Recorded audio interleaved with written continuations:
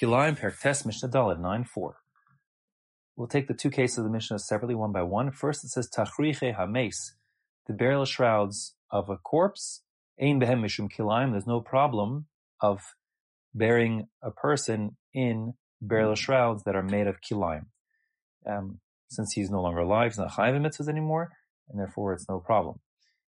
There is a question here. We all know that when we go to a basic forest, a cemetery, we're careful to not have our tzitzis out. And the reason for that is so we shouldn't be lo'eg l'rush. We shouldn't be mocking the poor dead person who no longer can do mitzvahs. And similarly, there's a halacha that if a person is buried in a four-corner garment, he should be buried with tzitzis on the four-corner garments. The question is, if a person is dead and his mitzvahs don't matter anymore, why should we be concerned about the tzitzis and not be concerned about the shanis? So Tosfos discussed this in Masechtas Nida, Samach Aleph, and he gives two answers there. The first answer is that shanis is different because we said that shanis needs to be conveying to you benefit as wearing it like clothes do, and since the person is dead, not getting any benefit anymore from the clothes because the temperature, the ambient temperature doesn't bother him, whether hot or cold, so it wouldn't be a problem anymore. So it's okay for him to wear shanis, so to speak, because it's not the isser of shanis, as opposed to tzitzis, which continue on. The other approach, Rabbeinu Tam's approach, is that shanis is a generic mitzvah, and a person who's dead is exempt from all mitzvahs. That's fine. Tzitzis, however, functions specifically l'man tizkaru, so that you should remember to do the mitzvahs. So since tzitzis are like a screaming reminder of doing mitzvahs, it seems inappropriate and insensitive to wave those, so to speak, in front of a dead person who can't do mitzvahs anymore. In any case, the halacha is, bottom line, there's no problem in burying a person in shrouds that are made of shanis.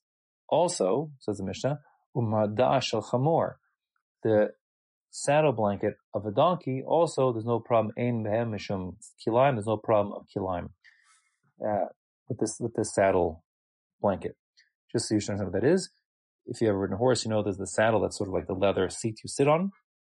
Between that leather saddle and the animal beneath you, there's going to be a saddle blanket. That is to protect the back of the animal from getting chafed.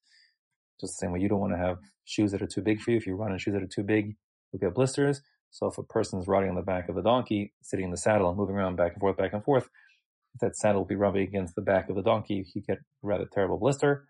And therefore, to protect the animal's back, we put like a blanket, a very firm, rigid, thick blanket, between the back of the donkey and the saddle on top of it.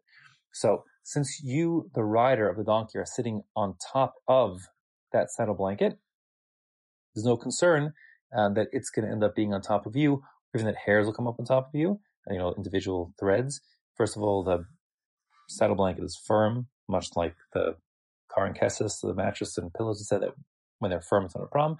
And on top of that, there's no issue of little threads coming on your skin, because it's not normal at all, of course, to ride naked on the back of a donkey. So not a problem. However, lo yitin hamardas al ktefo afilu hotzi ala zevel. One may not, however, put that blanket over his shoulder, even if his intention is simply to use it to carry some manure, some fertilizer. So here the point is that you're putting the blanket over your shoulder, and although that's not wearing the blanket, it is yale lecha, it's coming upon you, it's made of shatnez, it confers to you the benefits of clothing, perhaps, of keeping you cold, out of the sun, direct sun, keeping you warm if it's cold outside, and that being the case, it would be the problem of shatnez, so therefore you have to be careful. Fascinatingly, the Shach paskins, the halacha, that here it's the saddle blanket that's protecting your clothing from getting filthy, from the manure above it, and that's the point of this Mishnah, and we're saying that is an additional benefit of clothing, that it protects from getting you beneath in your clothing from getting filthy, and that being the case, that will be another benefit that clothing confers, and that's the problem, at least according to the Shach, of the saddle blankets going on top of your shoulders. Fine.